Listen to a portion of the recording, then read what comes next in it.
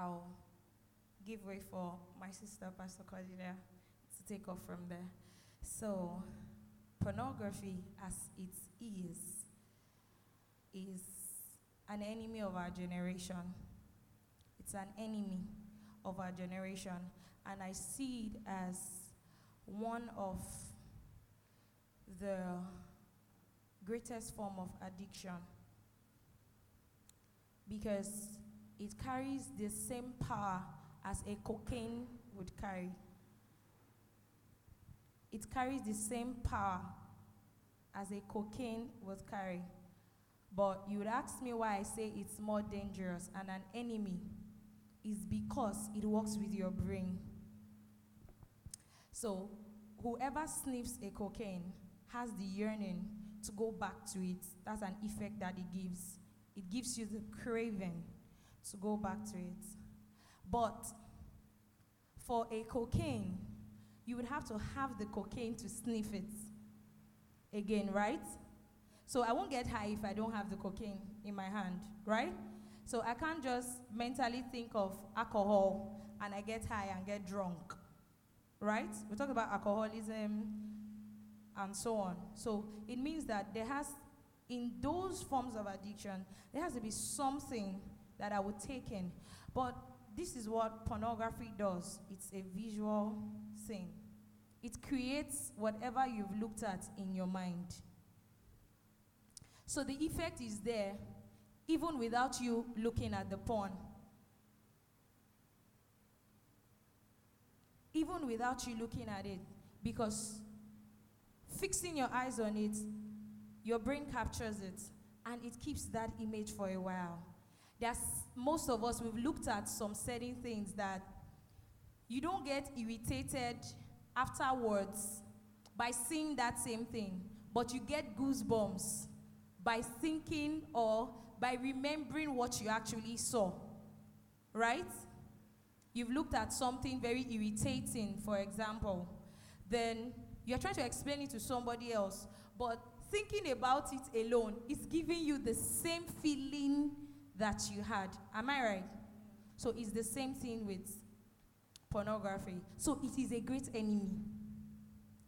Whatever it is, whatever image that you've fixed your eyes on, whatever video that you've seen, whatever magazine you've looked at, whatever thing that you've fed your mind, your brain, your spirit with, it has the ability to give you that same effect when you think about it, even without looking at it. So it is a dangerous addiction, and it is a serious one, because by statistics, a whole lot of Christians are addicted to porn. From statistics, a whole lot of Christians are addicted to pornography because we are trying to satisfy something. And the reason why it's a dangerous addiction is that it is almost everywhere now. You don't have to search for it. It comes to you. You open your sites, you see it pop up. It's free. I remember when people had to go buy porn magazines from the shops. They'll have to go to the shop to purchase it because it wasn't allowed. You won't find it anywhere. But now it's free. You open your web and you are seeing free porn sites. You don't have to pay for it anymore. The enemy has made it so open and easily accessible.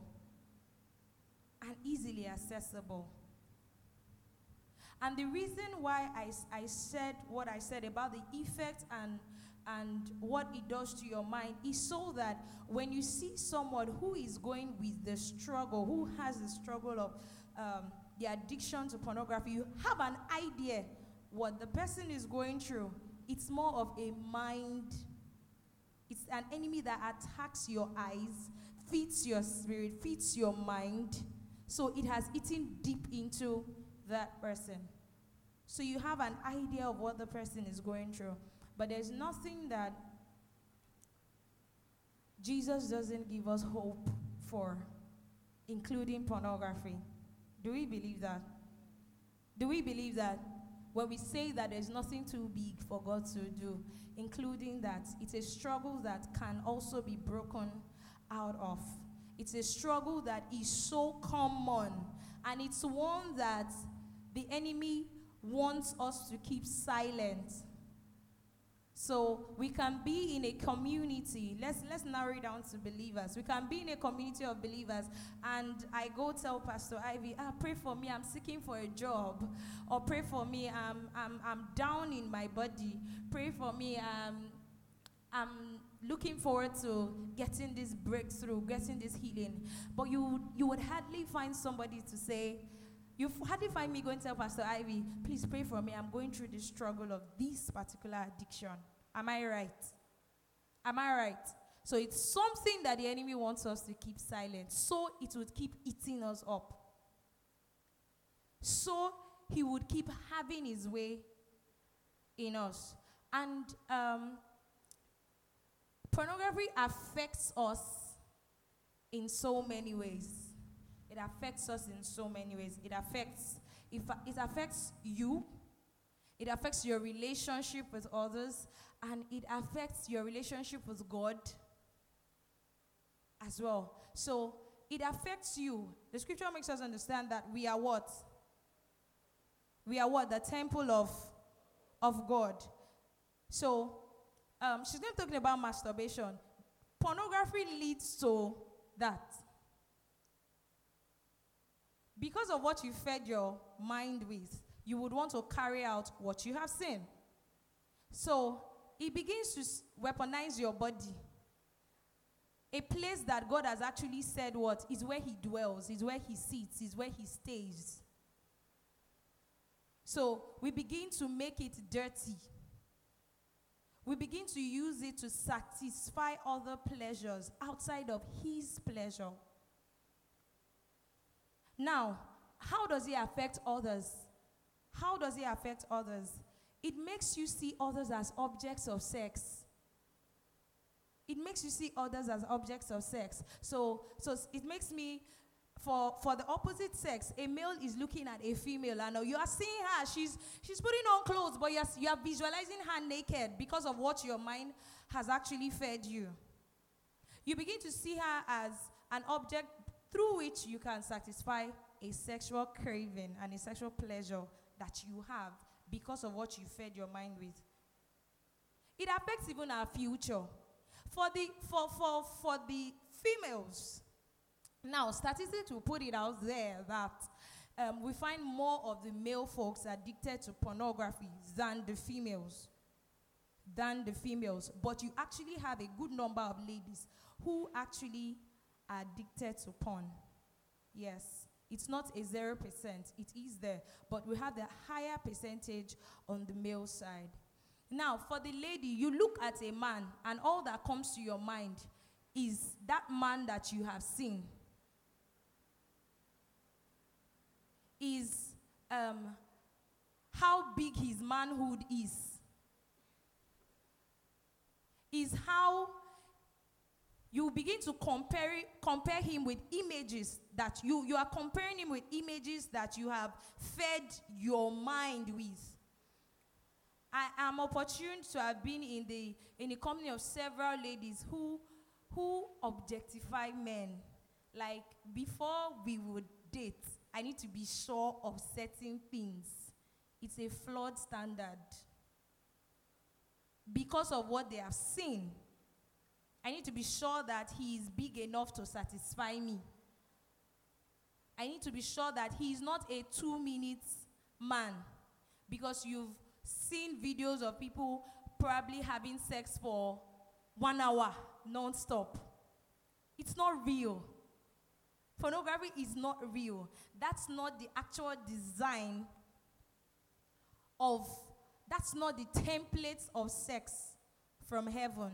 God created it for something in a particular way, designed it for pleasure between married people. So it affects your relationship with another person. You begin to see the person as an object to satisfy a crave. It is selfish. It makes you selfish. Will he be able to satisfy me? Will she be able to have 8 rounds of sex? You are having that because of what you have seen. Because of what you have fed your mind with. So it affects our relationship with God. It affects our relationship with others. It brings you to a point of isolation. Isolation. You just want to be alone. You just want to be in the dark alone. Because people who watch porn always want to watch it alone. Because they know that it will probably lead to sexual arousals. And it will lead them to what Pastor Cody is going to talk about. It will lead them to masturbation. So they always want to do it alone. It brings you to the point of isolation. God did not create you to be isolated units. No. He created us to live together. He created us to be communal beings, not isolated units. So it affects you. It affects others. It gives you a flawed standard of what sex is actually about. It makes you weaponize your body just to satisfy those cravings and desires. It offers a satisfaction that is immediate. That is immediate. There and then. There and then. There and then. It erodes love out of your dictionary. Let's just get on with it, and it gives you unreasonable targets for sex. Unreasonable targets. So you see young people, they find themselves, I wish I would do anything to be able to have 20 rounds of sex. Why? It's because of what they have seen. It's because of what they have watched. It's because of what you have fed your mind with. Those are the little effects of pornography. Now, another thing that it does to us is that over time, one who is addicted to pornography never feels, it desensitizes your body. So it makes you see the sin as something that you can hide and cope with because you are doing it alone and in secret. So it desensitizes you to the sin. So it makes you not have the conscience anymore to know that it is actually a sin. So you have people who would say that, I am watching porn. I need us to listen to this because it's actually real. I am watching porn because I want to know how to have sex when I get married. Yes. If I don't watch it, how do I know what to do?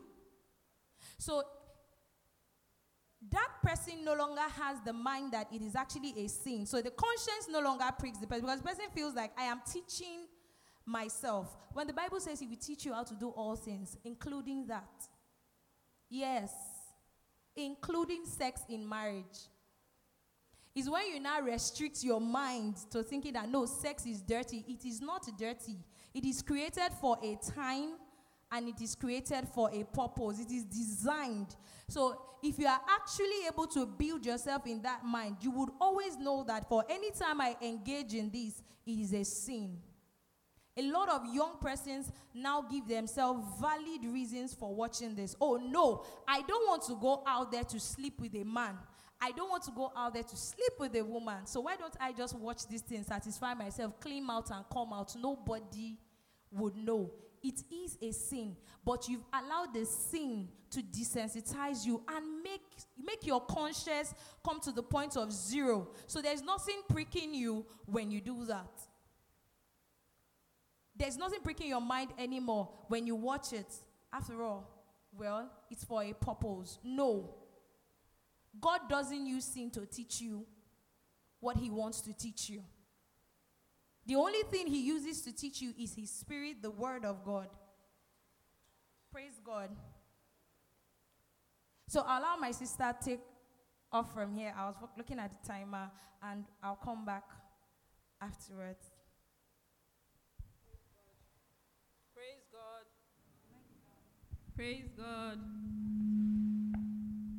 Okay, we'll be talking about masturbation this evening.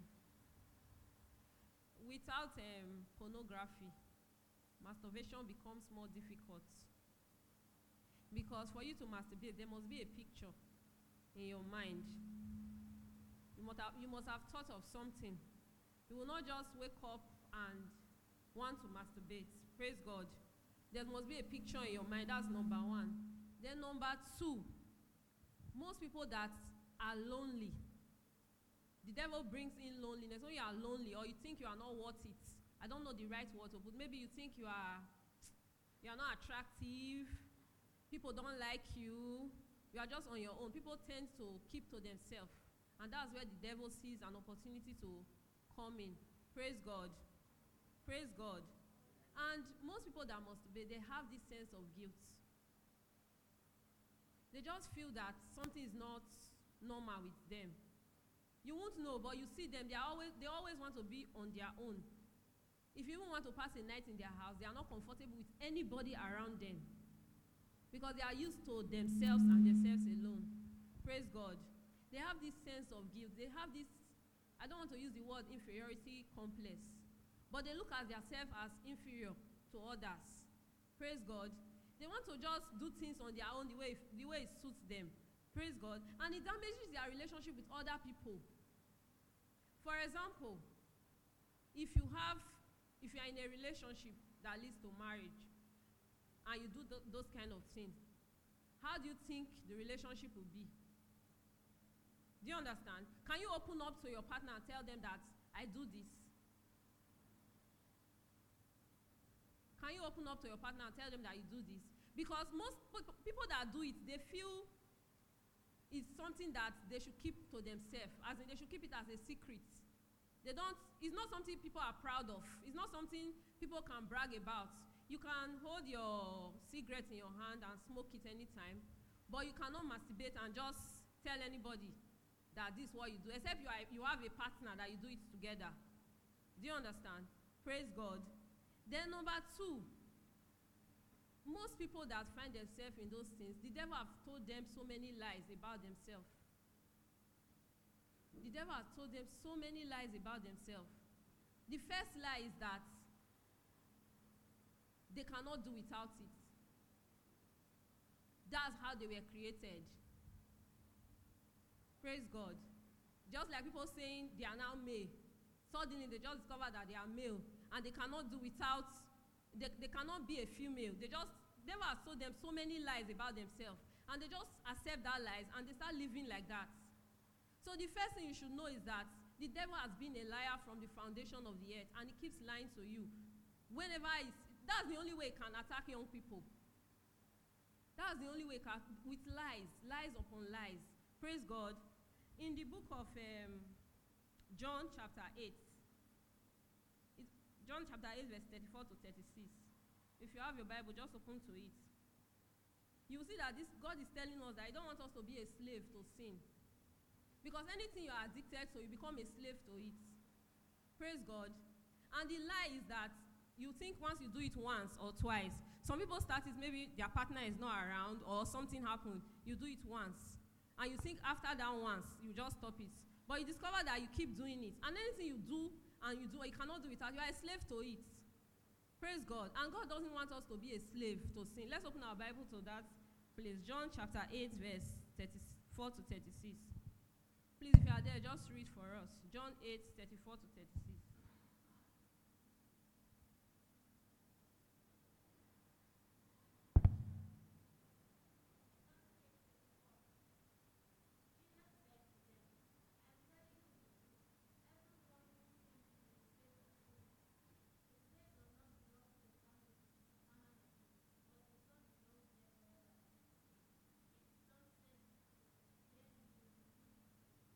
Praise God. Hallelujah. What this place is telling us is that though if we sin, if we are addicted to something, we become a slave to it. But the good news in that place is that whoever the Son of Man has set free is free indeed. Do you get it? So don't ever tell yourself that you are too used to it, that you cannot get out of it. It's not true. Praise God. There is nothing that God cannot set you free from. So put that at the front of your mind. Praise God. Then work on your thoughts. The first thing that pollutes us is our thoughts. Work on your thoughts. The things you think about. The things you see. The things you allow into your heart. Praise God. Let's open our Bible also to 2 Corinthians chapter 10, verse 3 to 5. 2 Corinthians chapter 10. Then somebody should help us open to Galatians chapter 5, verse 1.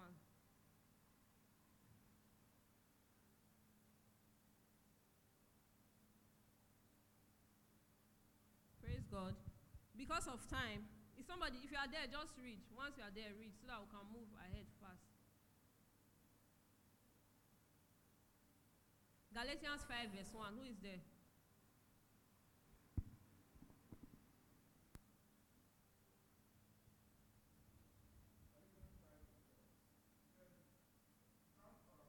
For in the liberty wherewith Christ hath made us free, and be not entangled again with the yoke of bondage. Praise God. Hallelujah. This place is telling us that God, the first place we read was that God is able to set us free, and we are free. Then this place is saying we should not go back to where we are coming from. Stand fast in that which you have professed. Don't go back to where you are coming from. Yes, you have been doing this, because today I don't just want us to come here and talk about what it does, how they do it, the meaning, the definition. It's how to get out of it. That's what we are talking about.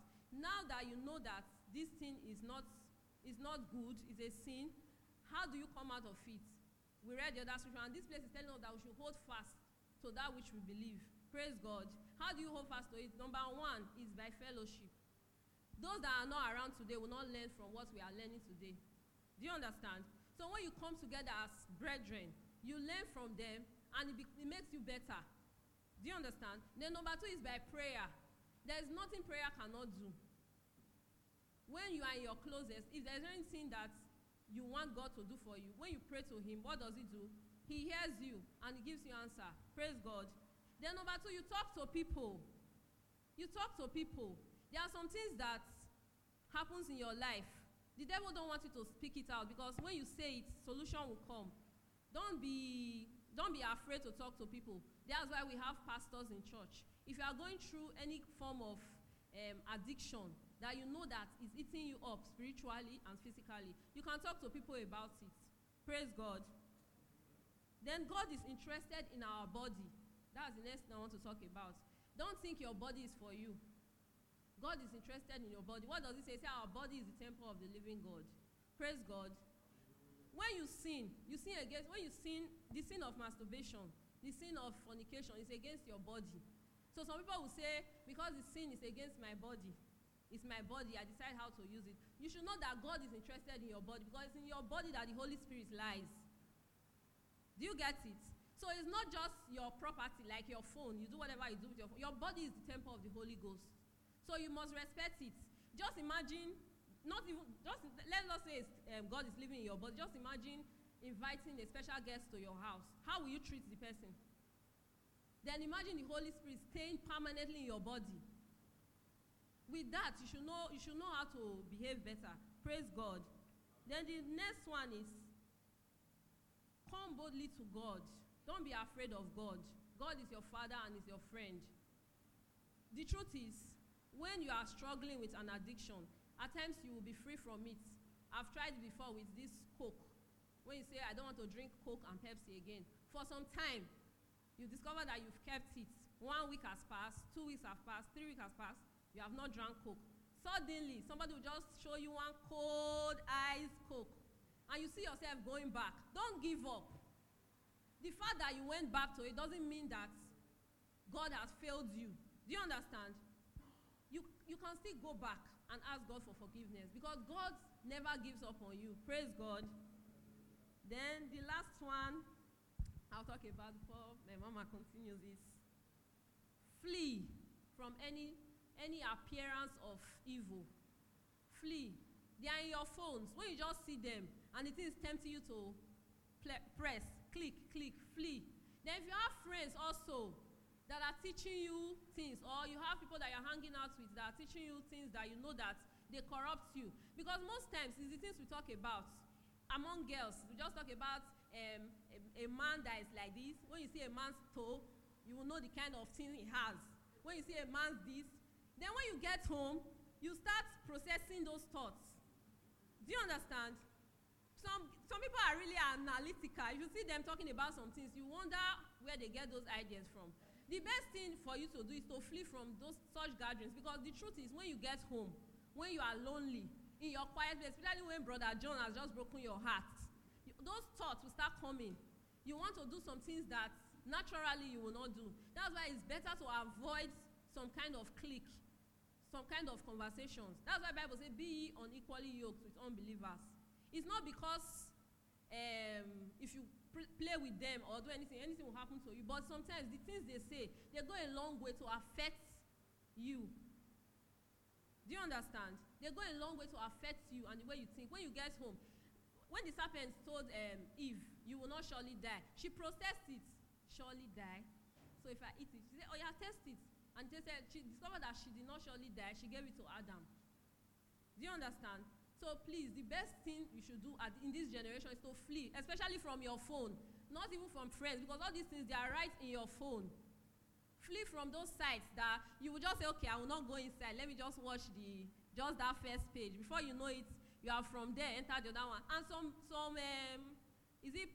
shows they do on television, or I don't know. There are some shows that makes you want to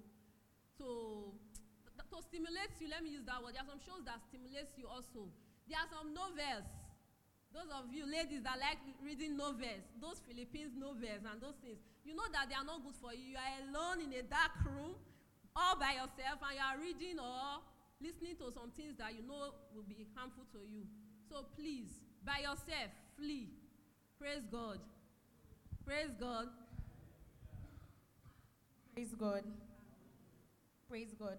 So how do we get off most of all these addictions? The truth is that whatever she's saying as regards that is applicable to every form of addiction that you might be going through. But there's something I want you to know, that if you are dealing with an addiction, you don't overcome it by willpower. I can. Is it not this thing? Did it not just start? It's never by willpower.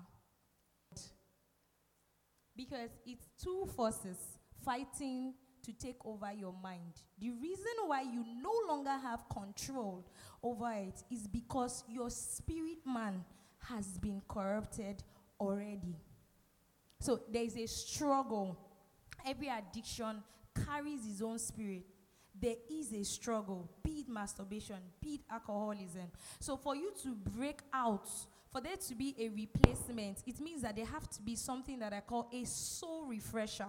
And it is only done by you first acknowledging that I don't refresh my soul by myself. It is the grace of God that refreshes my soul. And the Bible says what? Renew your mind and the word of God.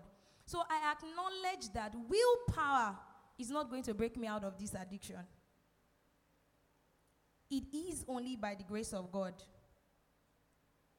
It is only by the grace of God. And what willpower does for you is that it grades you by your performance. It's not by performance. Like, you don't beat anything by performance. Everything that you have to beat in is dependent on God's grace released upon you to defeat that particular thing. So you have to first of all acknowledge that I have hope that the grace of God is available to defeat this particular thing. Before you acknowledge that, you have to come to repentance first and foremost. Forgiveness is what releases strength to you to be able to acknowledge grace. And what does grace do? It says what? Come to the throne of grace that you might obtain what? Mercy. So it doesn't mean that your journey to overcoming any addiction is just going to be straight up. You didn't start it once. When you actually started off on that addiction, you struggled because you knew that you were not doing the right thing. Okay, no, I won't do it. Then you find yourself going back to it. A child doesn't crawl and stand in a day. So acknowledge that it's going to take a process of time. But in that process of time, grace is released for me because I have gone to God and He has forgiven me. And strength is released. After that, what do? Seek to confess that sin. Anything you hide in the dark will always haunt you. talk to somebody about it. This is what I am going through. Like I said, we are so at liberty, and we don't struggle to come up with, oh, this is my prayer point. It is a prayer point. Tell somebody that you know can handle it. Be accountable to somebody for that thing. It shows that you are serious to overcome it. When I say be accountable, I did not say be graphic. So, because when you tell people confess your sin, they begin to go into, how do I now start explaining all of this? Like, this is how far. I didn't say be graphic. Confess. Let someone know. Let there be someone in the know that this is a struggle that I am going through, and I can't do it on my own. I can't do it on my own. The moment you begin to keep sin in the dark, it will continue to grow. But once it comes to the open, it's easier to overcome. Cut off the triggers. There are certain things. People go into alcoholism because they are probably frustrated, because they are stressed out. Oh, I just feel so tired. They are bored. What else will I do? They are anxious over something. They are lonely. Cut off the triggers. What triggers you to go to that particular sin? Is it an association? Is it a particular stress? Is it anxiety? Is it this? Cut it off. Is it technology? Pornography feeds on technology in our day. You find it in stores, you find it in books, but today you find it everywhere. You're carrying it with you. Have the discipline to cut it off and stay away off that trigger. You can't keep fire in your pocket and not get burned. So the moment you keep that trigger close by, it would burn you. You will keep going back to that sin. Now, someone might say it is technology. I can't do away with it. If you value holiness and value your Christian life, you would value cutting away from that sin. So if you are in that struggle consistently, it shows that your value for your Christian life is shaky. Your value for holiness and purity is shaky, because purity is something that we never want to speak about in our generation of today. It is shaky. If I value being in oneness with God, being in oneness with the Father, if I value the fact that His Spirit now lives on the inside of me, which is not to be corrupted, I will do away with that trigger until I am able to discipline myself to see it and look away. You know, when Jesus was saying that if these eyes make you sin, what did the Bible say? Pluck it out. If this hand makes you sin, what did He say? Pluck it out. He wasn't actually saying cut off your hand, my dear. He wasn't actually saying cut off your leg. What Jesus was saying, this is the direct application of it. Cut off everything that would trigger the sin. Cut off everything that would trigger the sin. Cut off everything that would trigger it. Cut it off. And I say something, starve the beasts. Pornography, masturbation, they are beasts that they are affecting our souls. Starve it. Whatever you starve will die. So if technology is feeding the sin, starve it. So what do I mean? I might need to unfollow some accounts on Instagram. I might need to follow some pages on Facebook. I might need to do away with some things that make those sites pop up. I am starving the beast. If I don't feed it, it will not grow. The reason why it's probably a long struggle is because you fed it over time. Do not consistently stay in a negative emotion. Do not consistently stay in a negative emotion. That is where the enemy thrives. That is where the enemy thrives. That is where the enemy thrives. Do not consistently stay in a negative emotion. The Bible is all about, the Christian life is all about faith. It's all about joy. It's all about love. It's all about peace. Constantly see those as the fruits that I should bear at every point in time. Let your mind be fixed on it. Praise God. Praise God. Are we together? Are we together? I want us to understand that the real issue with any addiction is a heart issue. If you give your heart to God to renew and allow Him walk you through the process. Some people might say, oh, if I go and tell this person now, they will know what I am going through. They will know all of that. That's just the enemy keeping you away from defeating the particular sin. That's just the enemy keeping you away from dealing with that issue that is eating up your heart. It's killing you. You know it's wrong, but you can't stop it. Because you're ashamed that if they know, what would they say? I would have a tainted image out there. I rather have that image out there than have one that is out there that looks purified, looks clean, but inside is so dirty. So it means that I value my life in God and how it is than how it is in the face of men. So some persons haven't actually come out with their struggles because you are still trying to look at how they would see me. Say it, speak it. The truth is that I said we are led by the Spirit of God and He leads us into all truth. It's a slogan that I have. He would lead you to the right person to tell if you give Him the opportunity to. So it's okay for you to say simple prayers like that. God, lead me to the person to tell concerning this struggle. It seems so irrelevant, but it is important. So when we say confess, some people go like, no, I want to talk this one for outside. It is.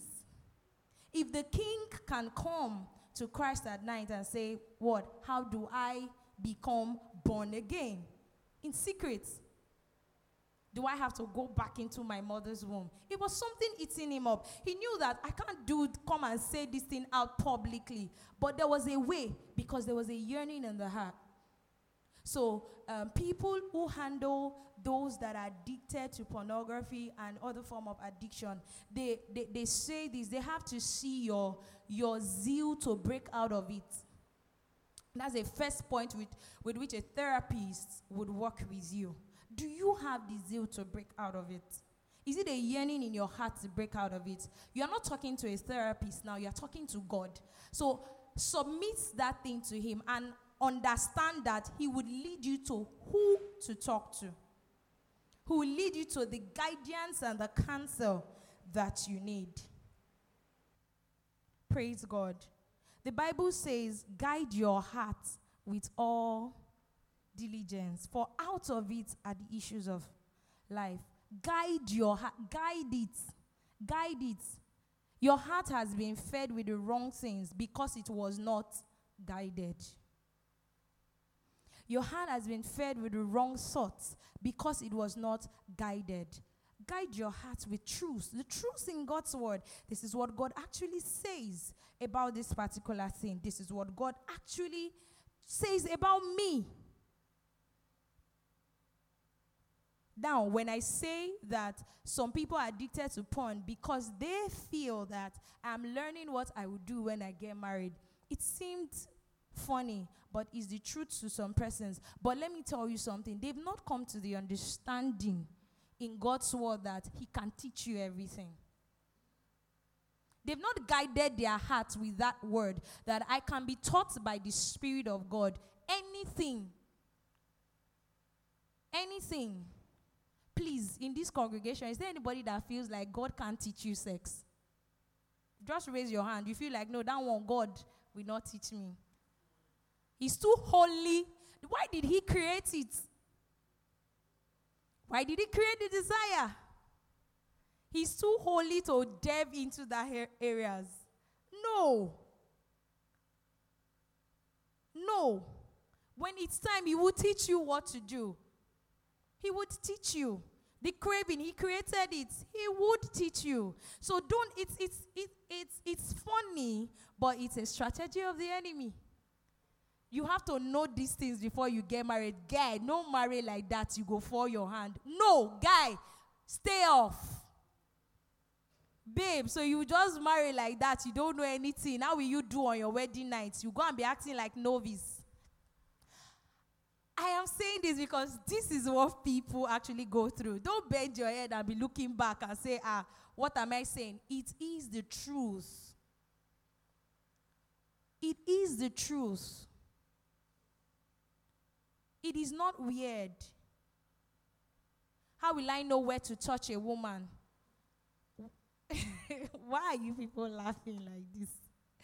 How would I know where to touch a woman? How would I know where are triggers, where are good spots? How would I know all those things? You didn't create the body. The person who has the manual to everything is your teacher. So why are you in a hurry to know? Why don't you submit? When it's time, he will tell you what to do. So it's actually a heart thing. Once your heart is renewed and you understand what the word of God says concerning your body, there are some things that you would be able to defeat. Now, somewhere somebody said fasting. Fasting helps us to deal with addiction. So, if you can fast from simple things like food, I decide not to take lunch today. I decide not to do breakfast and lunch today. If you can make such little decisions, when it comes to bigger appetites of your body and cravings of your body, you can't make such decision to say no to them. Because from studies, hunger is one of the desires of our flesh that can make us do anything. When you are hungry, there are some people that they can't just handle hunger. They can't just handle, thirst. They can't. If I'm thirsty, I would walk the length and breadth of this world to drink water. If I'm hungry, if I do not be focused again because of hunger. So if you can fast and handle such desires of your body, when it comes to bigger appetites, because this thing, pornography is you trying to satisfy something that your body is craving for. Masturbation is you satisfying something that your body is yearning for. So, if you can defeat such little desires in fasting, when it comes to bigger appetites of your body, you should be able to overcome. That's one prerequisite for overcoming pornography. Then, in my conclusion, I would say, stop trying. Stop trying. The issue is not about trying. It's about you retraining yourself.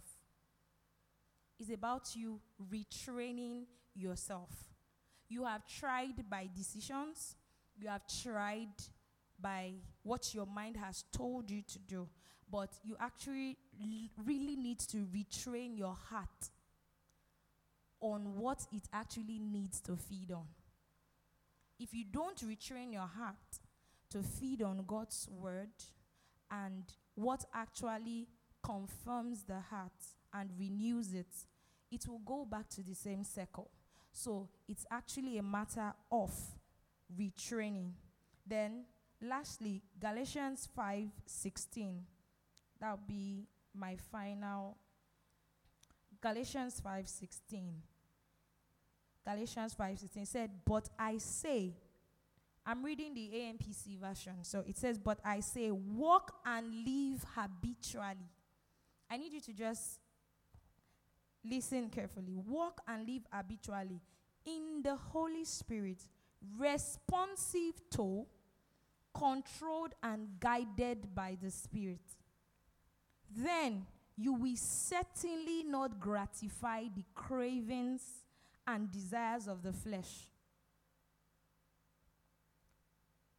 Now, what is the flesh? The flesh is human nature without God. Human nature without God in it. So if you can retrain your mind to live by the Spirit of God, that version says habitually. So I'm trying to defeat this thing. So I'm retraining my mind to habitually live by what God says I should do per time, per minute, per second. If I can retrain myself to walk by His Spirit, be controlled and be guided by His Spirit, I will not gratify the cravings of my body. To no longer be me living by what I want to do, what my body has said to do. The reason why you are going back there is because there's been a craving release by the first time you watched it. So you are going back there because your body wants you to watch it again. Your eyes wants you to see it again. Your body wants to feel that same touch again by yourself. So, but if I can walk by the Spirit of God, I'm going to be controlled and be guided by His Spirit. And do not forget, His Spirit would always lead you into all truth. Praise God. Praise God. Lastly, what I will say is, the word is not our standard. We don't live by what the word thinks is right or is not right. The word is not our standard. So as a believer, there's one thing I've done for myself. I don't have double life. Anything I cannot wear to church, I cannot wear it at home. Anything I cannot do in church, I don't do it at home. Because God is in us. We come here together to fellowship. Think about it like this. We come here to fellowship, but we carry God in us. So if we are doing anything, we should be conscious that the God is not in the church, is in us. So when you are living, you live like someone that God is always present with you. So don't do things by the word approval. The word will tell you that masturbation is not evil, it's good, it has many benefits. But what does God tell you? Praise God. And what does your conscience tell you? So as a believer, I will leave you with this. God should be your standard. No other standard. No other standard. God is the standard. Even if you live here and nobody is there, you are alone, or you leave this country and go to Gambia where nobody knows that you are a pastor or you are a Christian, God should also be your standard. Praise God. Because most of us, we have double standard. That's why we easily fall into things like this. When we are at church, we behave like a church, I don't know how to put it. Then when we are out there, we do other things. Anything you know you cannot do in your secret, don't do it. Anything you know you cannot do in church, don't do it in your secret. Praise God. That's how I live my life, and I think it will help you a long way. So anytime you find yourself in that situation, just imagine that you're in church and everybody's looking at you. Do you get the point now? Don't think anytime you do those things, because people are not there, that's the trick of the devil. Anytime you find yourself in that situation, just imagine pastor smiling, looking at you. Or just imagine me looking at you. Praise God. Because God is there with you. He's there. He's right there. Praise God. Then lastly, He's our present help in time of need. He's always present. He's our present help in time of need. There's nobody that has not struggled with one thing or the other. And there's nobody that has ever been addicted to, or there are people that have been addicted to masturbation, pornography, and they have broken free from it. So if there are people that have done that, you can do that too. There is nothing too difficult for God to do. And there is nothing too difficult for you to do because you have God inside of you. Praise God.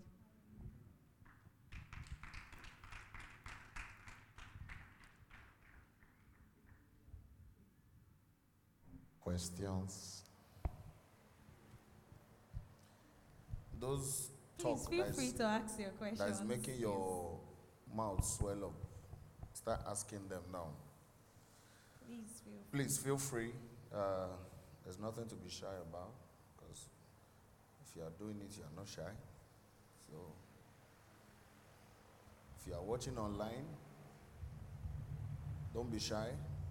Anybody question, just raise your hand. Okay. Can we have a microphone passed to him? If you can't say your question, you can write it and pass it along quickly.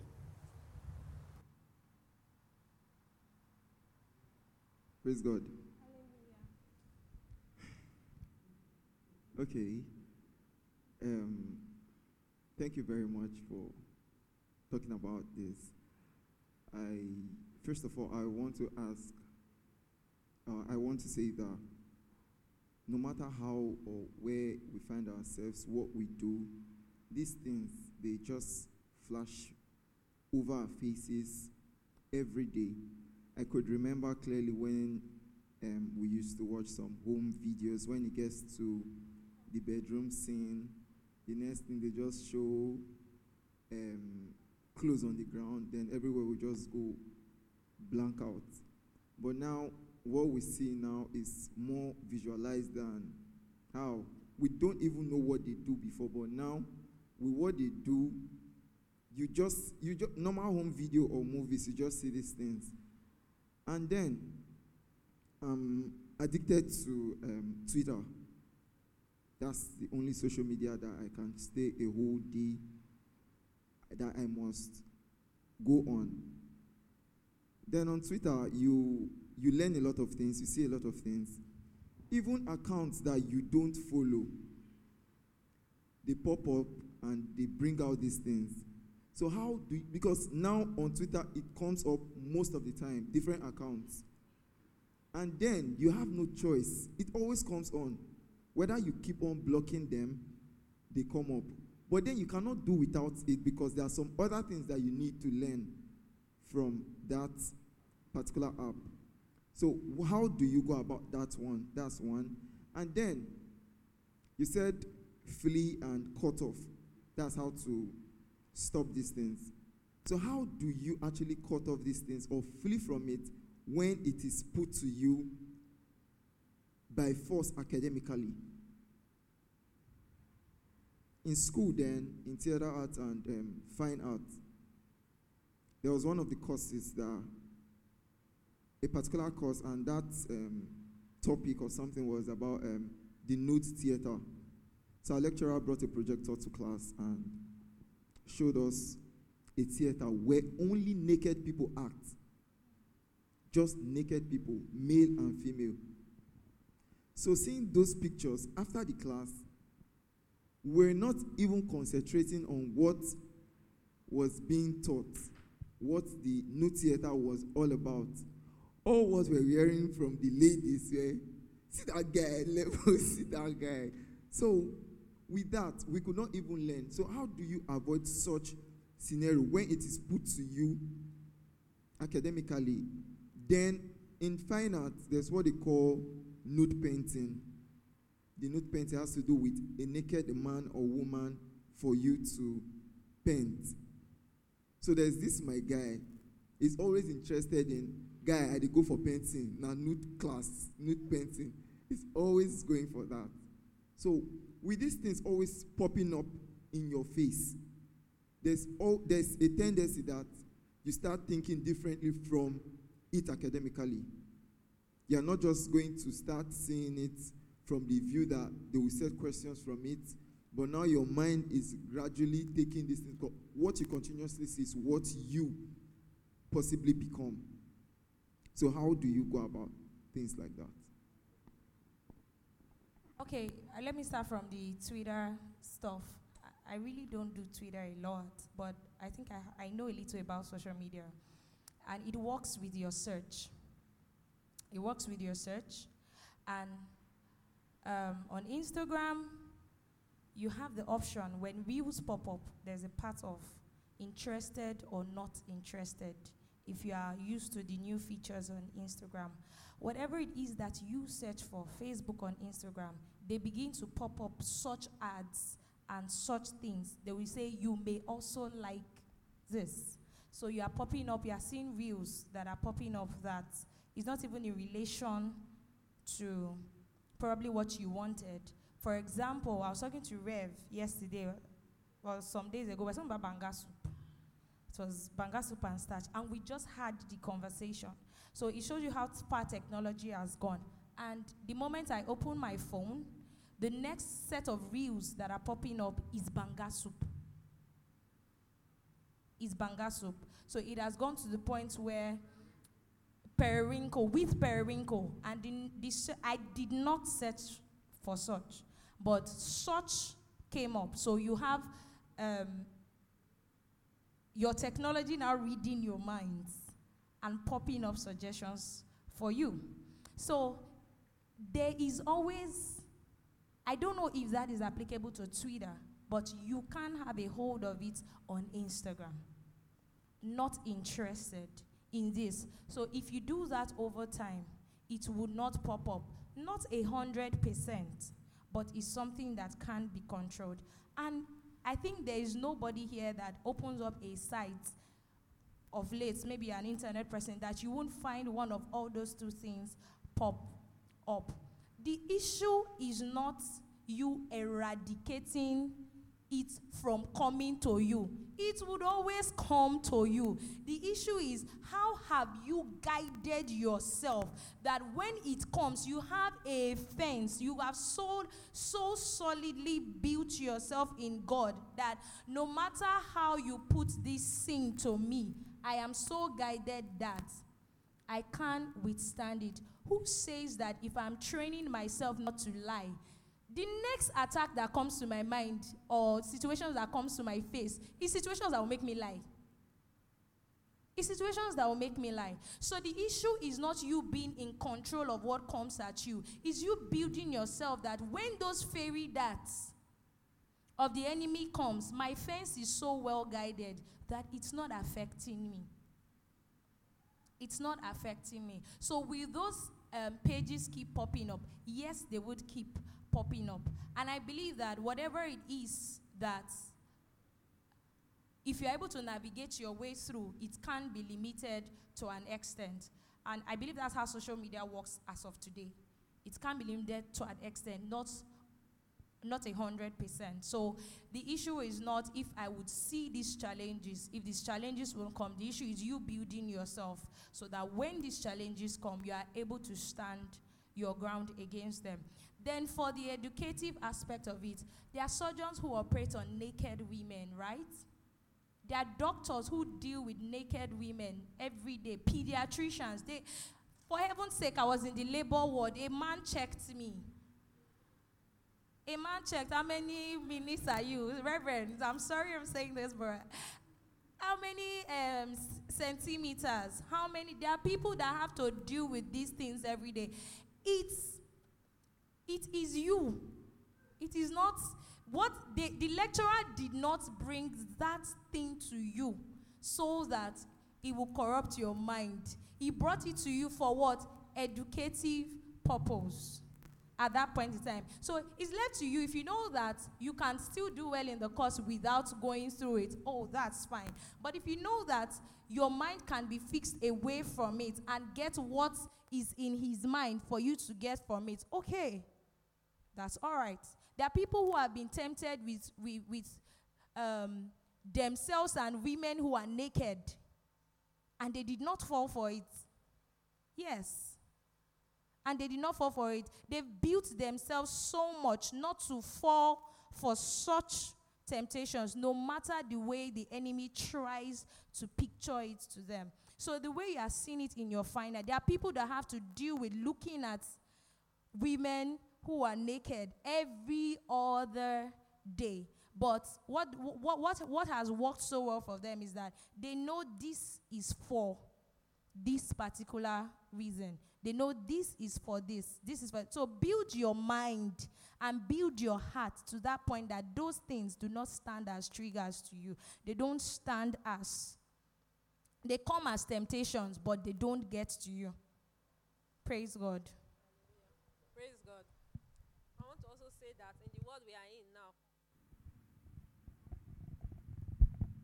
if you walk around the street, you'll see naked boys and naked girls everywhere. There's no day that you go without seeing images on the way. Boys are becoming naked too. They leave their dress open. You see everything. You think ladies are not enticed with that too? It's vice versa. Do you understand? As you walk around, you see girls that are naked without bra, with showing everything. So if you think it's only in the phone, you need to avoid it. They are right there. Some are even hugging you and talking to you face to face. It's true. Let's be realistic. We see them every day. They come to our shops. They come to our business places. Some are your friends, self. And some of you dress like that too.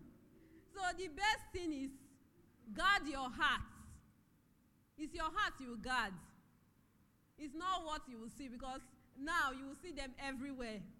Praise God. And it's getting worse by the day. That's the truth.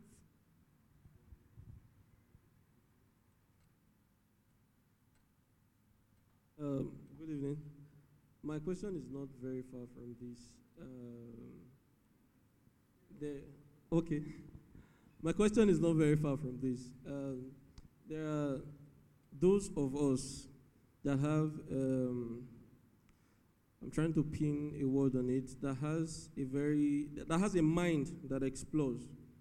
Like if I am doing music, my mind goes wide. If I'm writing, my mind goes wide and all that. So like I tend to think a lot, and I tend rather to remember pictures. And I'm definitely not going to paint myself as a saint. I have done crazy things in the past, and I have done crazy things in the past, and you need to go for treatment. And I can still remember pictures of, I'm not even talking of my teenage age. I can still remember pictures of me being molested as a child. I don't even think I was up to 5 then. So, like, things like that. So, lately, by God's grace, or let me say recently, I am trying personally to fix my mind on some certain things. Lately, by God's grace, I'm trying to like study more, fix my eyes more, and things like that. But there is this issue I have sometimes, like I can be praying, and from nowhere, we bless God, from nowhere, like the things that will just fly in, and I'll be like, Jesus, like no. But it doesn't, just those pictures. So this one now, at this point, it's not like I see, but those pictures are just already there in the mind. Like, preferably, if there are ways to forget those things, I think I would prefer it, because they pop up like when I don't expect. Like, I'm just there and boom. Praise God. Praise God. We are being real. I've watched porn myself.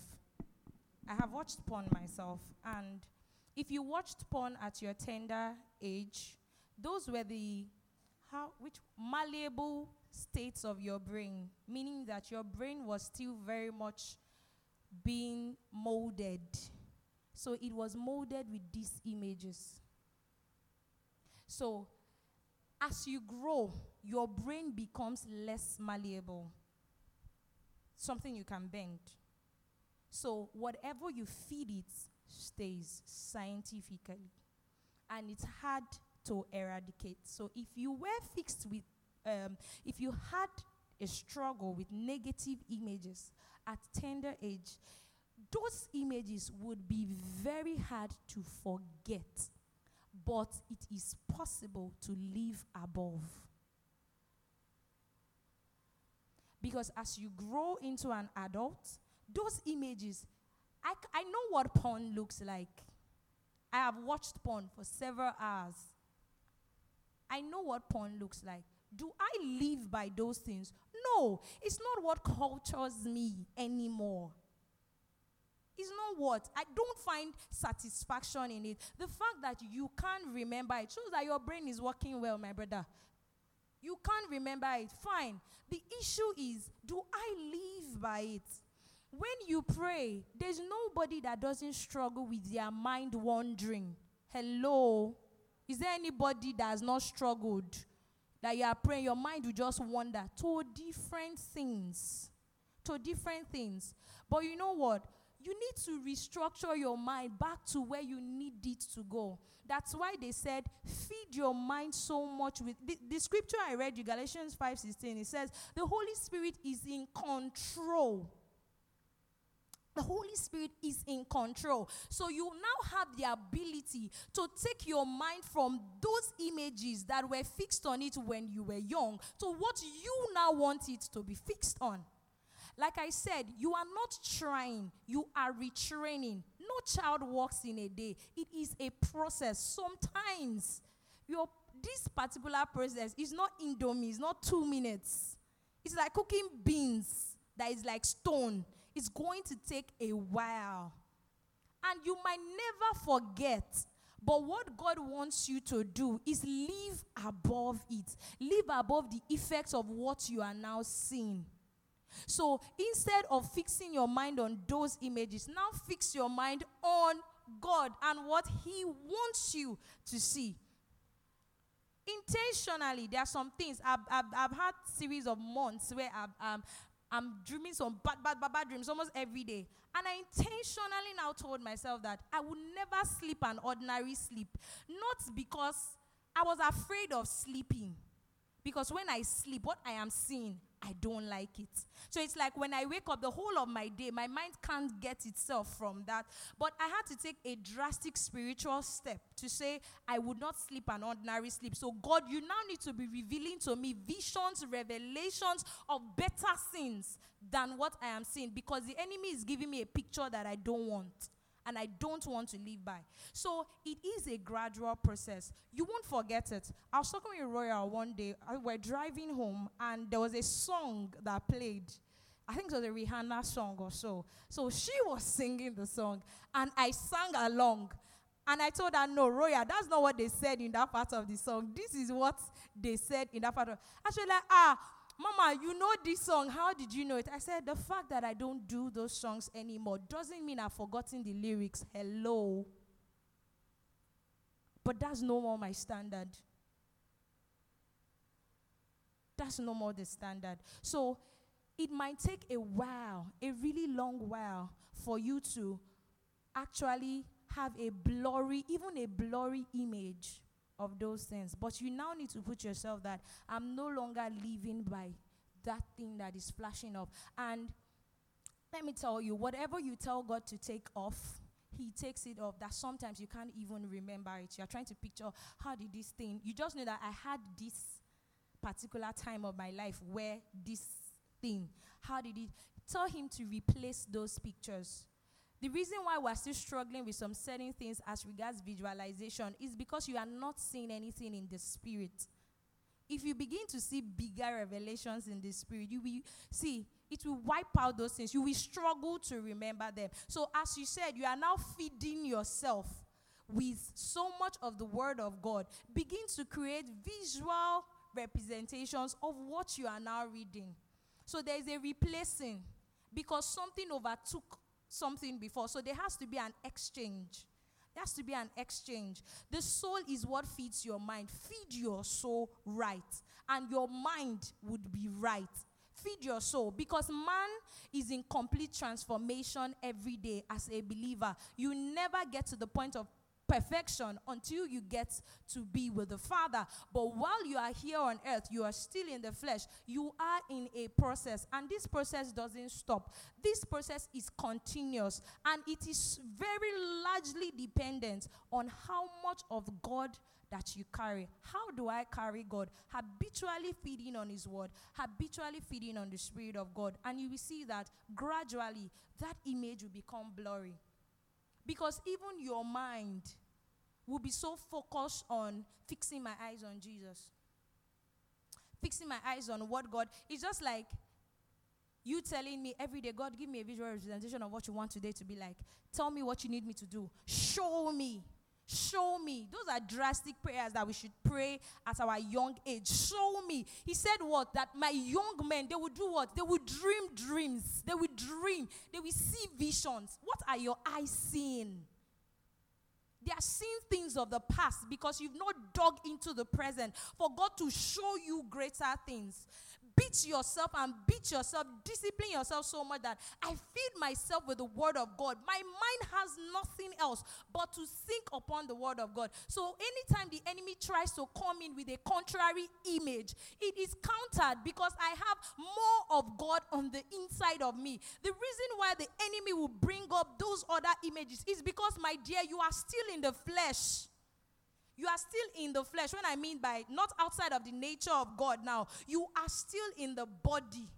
You are still in the body. So your mind will still work. It's like saying, because I'm a pastor, I will not get tired.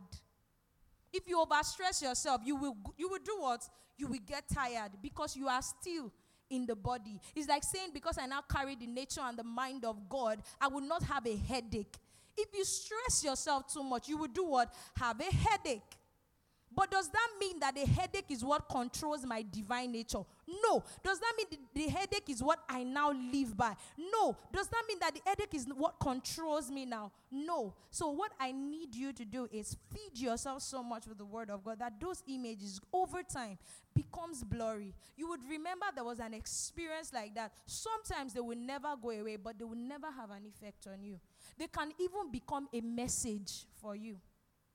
God can do something with whatever it is that you have experienced in your past. Whatever addiction that you are going through right now, if you are able to walk with God through the process, it can become your message. There are people who have built ministries out of struggles that they have been through.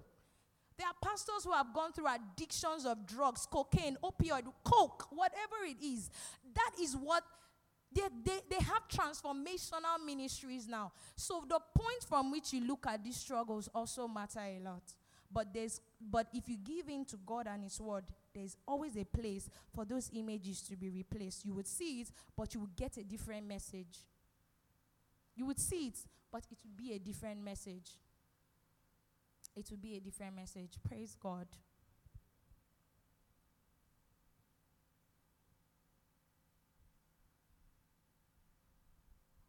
So, good evening, everybody. My question is, how, I believe like some of us have young ones, and you see porn and masturbation usually, or most times, started during teenage or during young age. So my question is, how do we control it? Yes.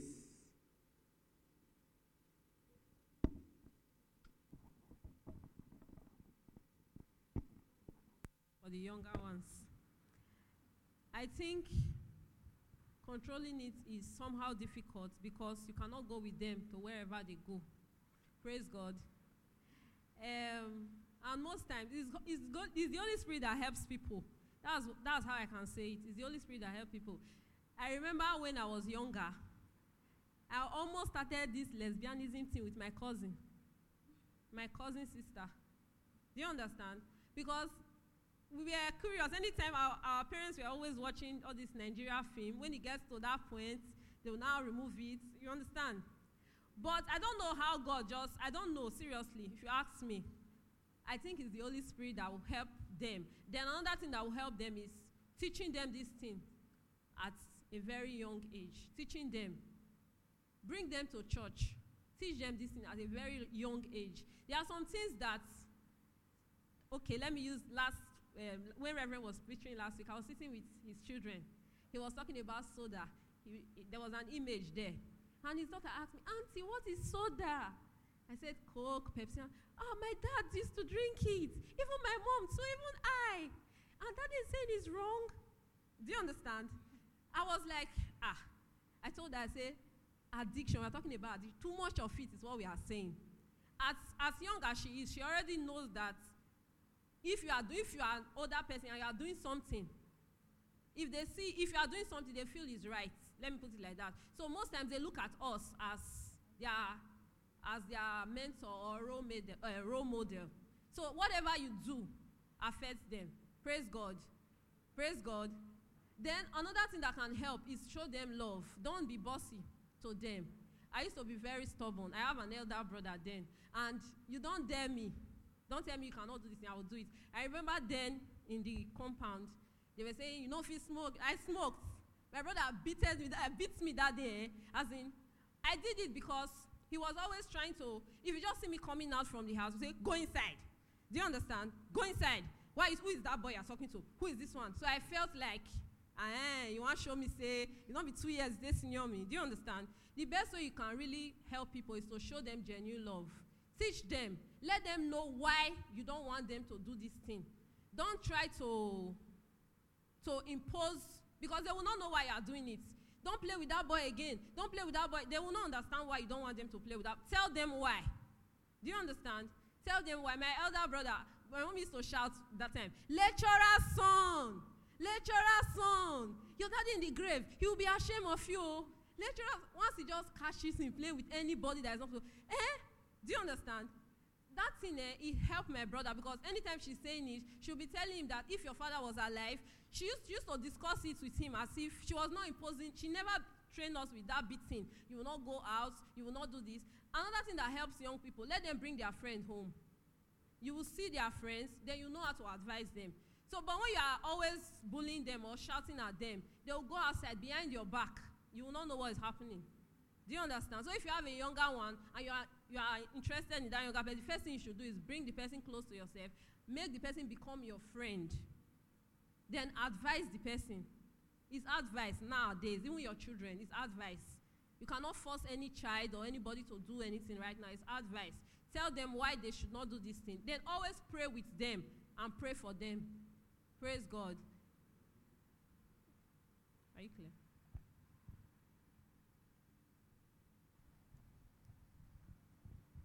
Andrew. Yeah, sorry, just very sorry, just to add to what you said. Not like add a question from what you said. Whatever I know sexually, I learned outside, not from my parents or my elder ones. Instead, I only got encouraged from my immediate elder brother to do some kind of corny things. But then, learning the actual thing, I learned every other thing sexually outside. Now, you ask us to draw our younger ones with love and all. But since I actually didn't get that from my elder ones or parents, I feel I have a younger one now that is of teenage age. Now, I feel I can't talk to him about these things because, like, it's sort of too big for me to say or to start talking, like, or somehow I see him as too young to start discussing such with. It should be like 14, 15. But now, at what age should you talk to these people vulgarly about these things? Praise God. Praise God. Contrary to him, I grew up with my parents teaching me everything I know about sex, everything I know about drugs. I have parents who worked in the psychiatric hospital, my mom and my dad, for 35 years. Everything about addiction, I did not learn outside. Everything about drug, I did not learn outside. I know them at the tip of my fingers. I know the tactics. My mom would sit us every Saturday morning, and that would be the discussion for almost 2 hours. We're talking about everything about contraceptive. I was the only girl, has 3 brothers. Everything about contraceptive, everything about condoms, everything. She would spill the beans because she would not want them to teach you outside, because she deals with people who they have taught outside, and it has never ended well for majority of them. For majority of them. You see, we talked about drugs, we talked about alcoholism, masturbation, pornography. It's just like one rope ties every one of them. As little as I can remember. You can't tell. Have you seen 3-year-old kissing before? 2 3-year-olds. 2 3-year-olds. They are kissing each other. They know. My dear, they know. Gone are those days where you say, okay, maybe this one may begin grow breast first. When it starts to grow breast, we'll now teach her what to. It now depends on, I told you something. I said, you don't have to be explicitly graphic. You know a child, and to an extent, what that child, knowledge that child can handle at that point in time. When you see a child who is already practicing 3-year-old, they already start to kiss each other, that child has seen something that he wants to practicalize.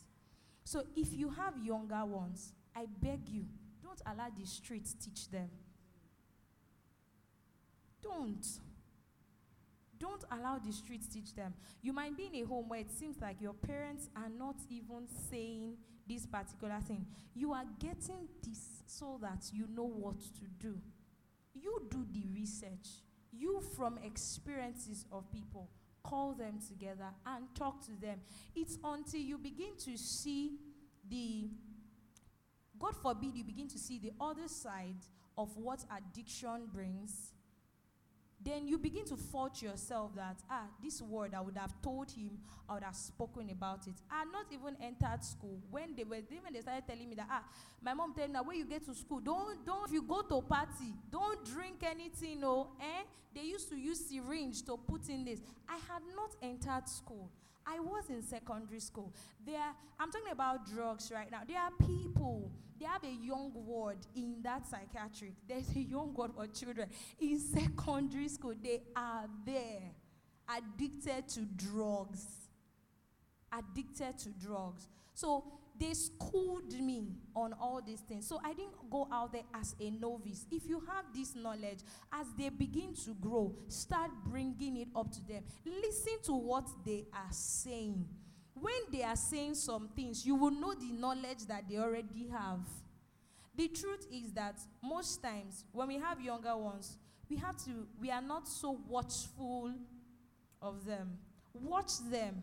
By the things they do, you now begin to know the knowledge they've already gotten outside of what they are being taught at home. Then you now know where to school them and how to school them. I can't tell you that when a child is 3-year-old, start teaching the child what sexual intercourse is, what contraceptive is, what addiction is, drugs and all of that. Watch that child. What knowledge concerning this thing can this child handle now? And ensure that child has that knowledge. Teach the child some certain things. As the child grows, you begin to know how to be explicit. You know how to come up with other information to them. So there's actually no age bracket to say, okay, at this age, I should start teaching this child about sex. In 2023, children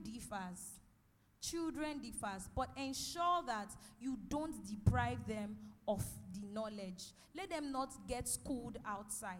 It's never a good thing. Praise God.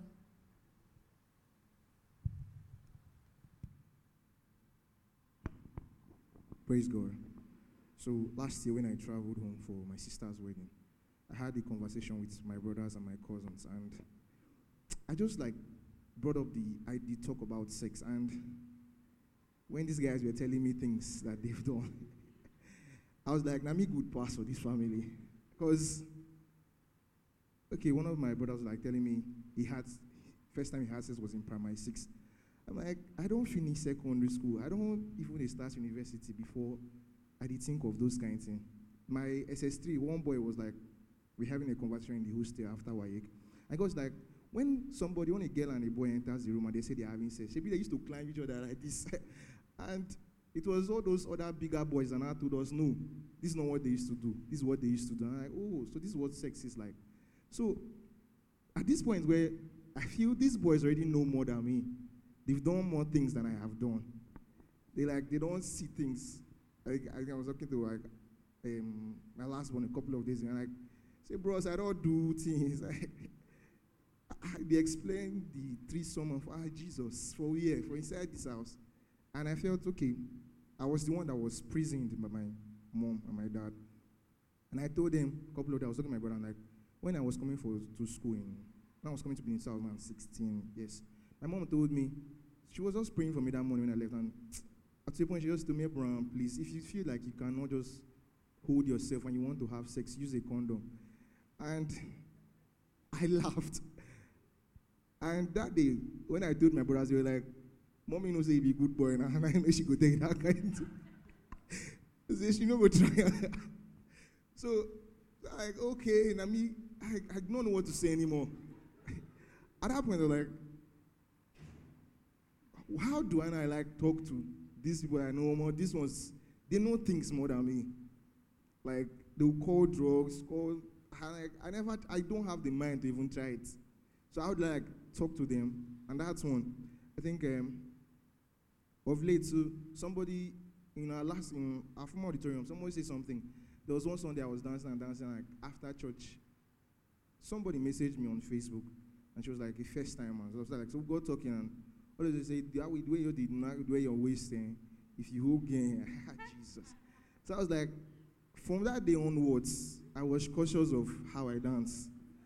To be honest, there are things the way I used to dance, I don't deny, like, then one other time, okay, I was singing, and Amos told me, yours is true for this trouser like this. Since then, I have not worn that trouser anymore. I swear. Or even if I'm wearing the trousers, I now make clothes that are long to like my knee. So there's no way anybody, or big clothes, something like that. Because I feel when somebody starts objectifying the whole thing, that's 2 questions. And the second question was like, okay, I'm not. The last question is like, okay, there's 2 weeks ago, I was talking to a female friend, and she was asking me a question, Abraham, do I like always dress scrappy? I'm like, I don't know. What are you wearing? It was like she was walking and like 3 guys had already called and were asking her. One was already, she just passed and was like, if I would this girl, like, so she was like, she doesn't know how to feel. She needed to ask. I'm like, okay, send me a picture of what you're wearing. And when she showed me, she was wearing a boo-boo dress. Hope she's big naturally. So like, it's just guys basically. How do you like talk to these kinds of person who already have like they objectify people, both on the male side and the female side? I don't wear joggers because the girl has told me when you wear joggers, now so it will be. I try not. There are some things I don't wear. I try not to wear tight polo and all those kind of things. So how do you like come up with your first? How do I like talk to these my younger ones that already know more than me? That nobody the way with this. Well, they feel I'm inexperienced in a game. At 1. Then 2, how do you talk to people who objectify the opposite gender, both male and female? Praise God. Praise God. I think how you can help them or talk with them, first of all, is to talk about Christ with them. No, to go church and to know God, now 2 different things. Is to talk about Christ with them. Do you understand? The first thing is to talk about Christ. And when you talk with them as if people are discussing. Do you understand? As they are talking to you, you are giving them some things. You are throwing back some things to them. Don't talk to them as if you want to preach to them. Do you understand? Talk to them as if you people are discussing. That's the best way you can deal with it. There's a guy that got born again. He used to be my customer. He used to come to this church, but he's in Winners. When I knew him, he was a drug addict. He's a young guy. He used to come to church now. He's a believer now, born again. Anytime he comes to my shop, the only thing I preach to him, because anytime I just talk about give your life to Christ, their group, they were in this HQ, what they used to call it, I don't know, HQ or HK, I don't know what they call it. But this particular guy, I just saw him that he had this heart for God. But he has gone to Ghana, and he had a bad experience there. They used to drug them every morning. It was as bad as that. The only thing I preached to him was, he was not going to church at all, so I told him to start going to church. He started going to church. He was still taking the drug. He will come from church, he will pass my shop and go to the back. They used to sell it at one back and take. When he's coming, I'll say, Ima. I'll just hail him like that and you just go. But do you know what happened? A particular day just reached.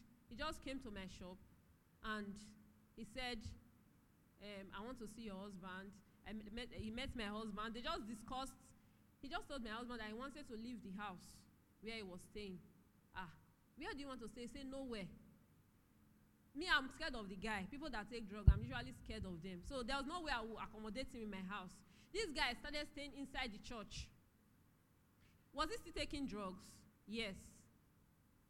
But the first thing that saved him was immediately he left that environment, because if you have ever been around those people, you see that out of 40 boys, like 49 takes drug, only 1 that is usually free.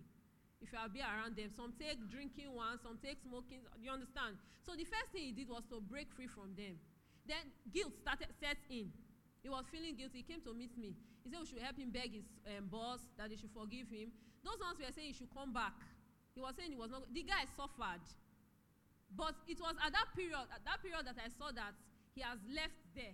That was when I started preaching Christ to him. Because I saw it that at this time, he's now, you understand?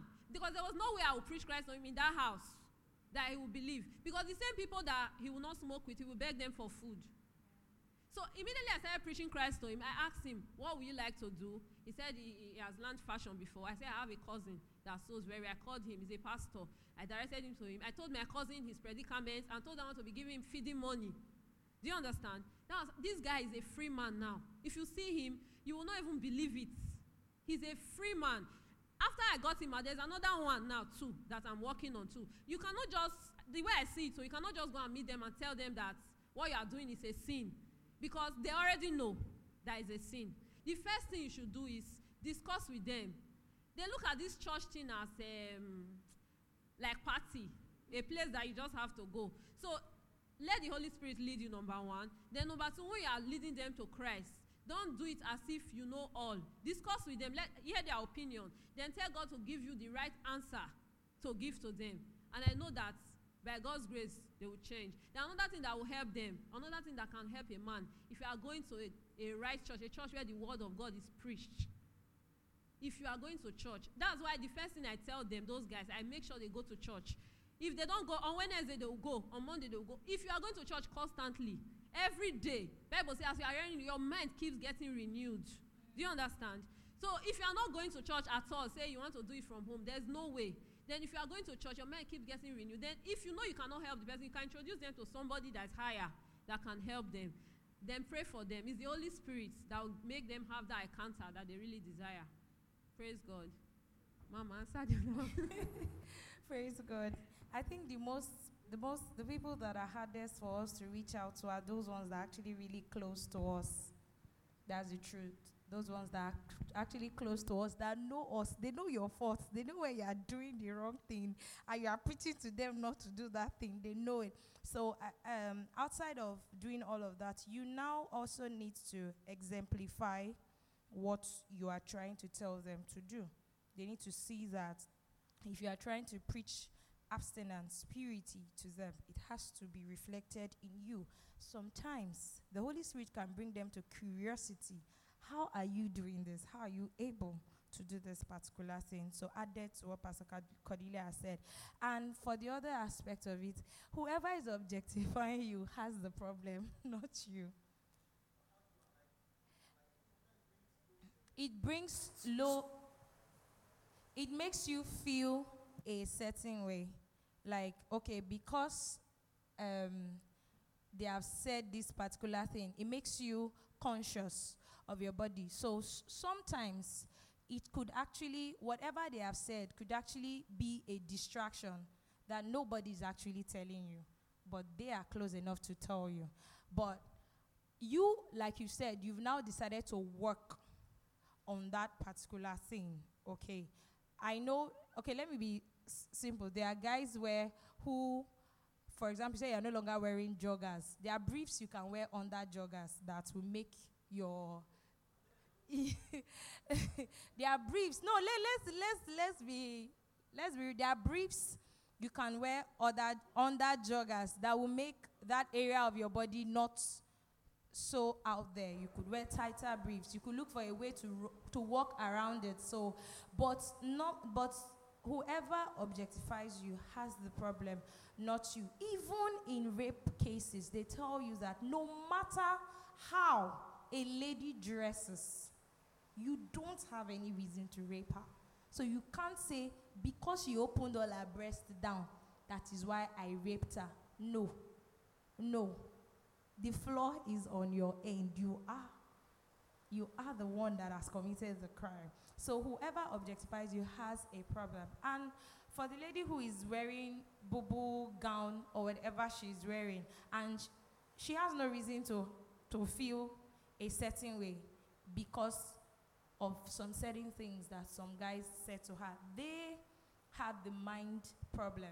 But like for your own case where you say somebody said something like this, I believe there are other measures you can put in place that, okay, this person might just be saying it, probably is actually a real distraction. I could look into it and actually do better. But in terms of objectifying, you don't have the problem. So don't have that effect of low self-esteem and all of that. But if there are ways where you feel like as a believer, I should dress better so that I don't become a distraction, why not? You should. Male or female. Have you been blessed tonight? Only these guys here are just smiling. The rest of you are angry. Have you been blessed tonight? Okay. Ola and this other brother, they are angry. You did not touch their life. Their life is very strong. Please celebrate our panelists. Amen. Amen. If you have any other questions, you can see them later. They will minister to you. Hallelujah. Now, in closing, don't forget, Vigil is next Friday, our prayer night. It's going to be amazing. Amen. God is good. I'm excited about it. And on Sunday, which is the second, is Tehillah worship service. Amen. Before we close, just bow your heads and ask God for help. If you're here or you're watching online and you've ever had this struggle, you can speak to God right now and say, Lord, help me. Help me.